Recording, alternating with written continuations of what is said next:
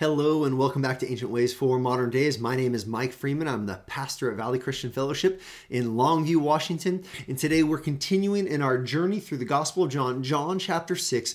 And if you remember yesterday, Jesus made this claim of partaking in his flesh. And this is really him saying that you are to believe in me. Now, yesterday we saw that Jesus, he said, I am going to bring life to the world by giving up my own flesh. He is predicting, he is promising, he's giving this hint about his death. And through his death, he's going to provide this bread from heaven, this manna from heaven, this better bread than what was provided for their ancestors centuries ago.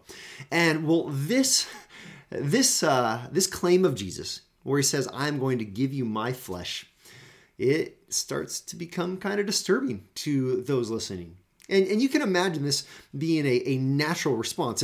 If we're listening to someone and they say, hey, you need to eat of my flesh, we're going to start saying, this is kind of strange. I'm not sure what to do with this. But as long as we remember Jesus is calling us to faith in who he is and what he has done, as long as we remember that, we can navigate these next few days as Jesus, he works this imagery of eating his flesh and he develops it even more. And so let's look at our text beginning in John chapter 6, starting in verse 52. Here's what we have. It says, the Jews, they then disputed among themselves, saying, how can this man give us his flesh to eat? I mean, they're like, what is going on here? Is Jesus going to cannibalize himself for us? We're a little confused. And so Jesus said to them, truly, truly, I say to you, unless you eat the flesh of the Son of Man and drink his blood, you have no life in you. Oh man, they're asking, how are we supposed to eat this guy's flesh? And now he says, no, it's not just eat my flesh. You must eat my flesh and drink my blood.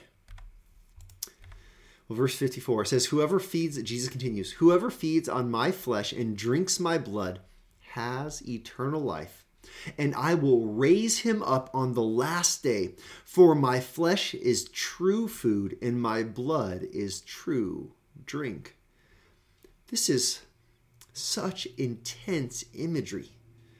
Now, Jesus is speaking this to the Jews, and this is likely referring to some of the Jewish leaders that are potentially gathering around, not for the purpose of seeking salvation in Christ and believing who he is, but we already know the crowds are gathering around because they want what Jesus has to offer, a free meal.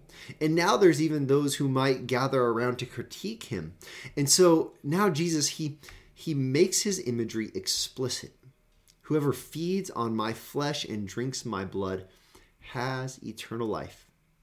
Whoever believes in me and in my death for them, his flesh, he's already described, his flesh is what he gives for the life of the world. He's talking about his crucifixion, believing in his body broken and his blood being spilled out on behalf of us. We are forgiven by his blood. Whoever then trusts in his identity as the true Son of God and in his work, in his sacrifice to pay the price for our sins, says this is the one who has eternal life. And look at the promise. I will raise him up on the last day. This is the promise of resurrection. I mean, this is mind-blowing. Jesus says, I am going to die. And he's hinting at his own resurrection because our resurrection, it is built into the work of his resurrection. We don't have resurrection unless he has resurrection. Jesus is saying, I am going to die on the behalf of those who are willing to believe in me, in my identity, and in my substitutionary work. If you believe in my death, guess what? I am not going to stay dead, but I will in fact be resurrected. And the one who believes in me, you will be resurrected in the last day as well. My flesh is the true food, and my blood is the true drink.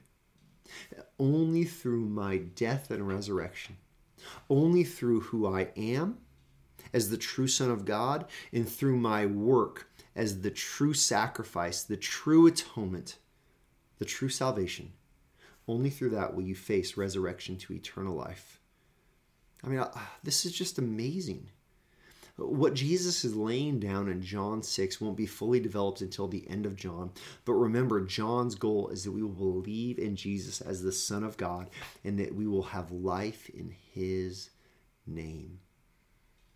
As Jesus explains this bread, as he builds off of this imagery, when he turns a few loaves into thousands of meals, he is saying, listen, that is all pointing to not to a free meal, not to a free lunch, not to you having something to eat. All of that is pointing to me as the true bread, as the one who dies and will be resurrected. This is the core of the Christian message.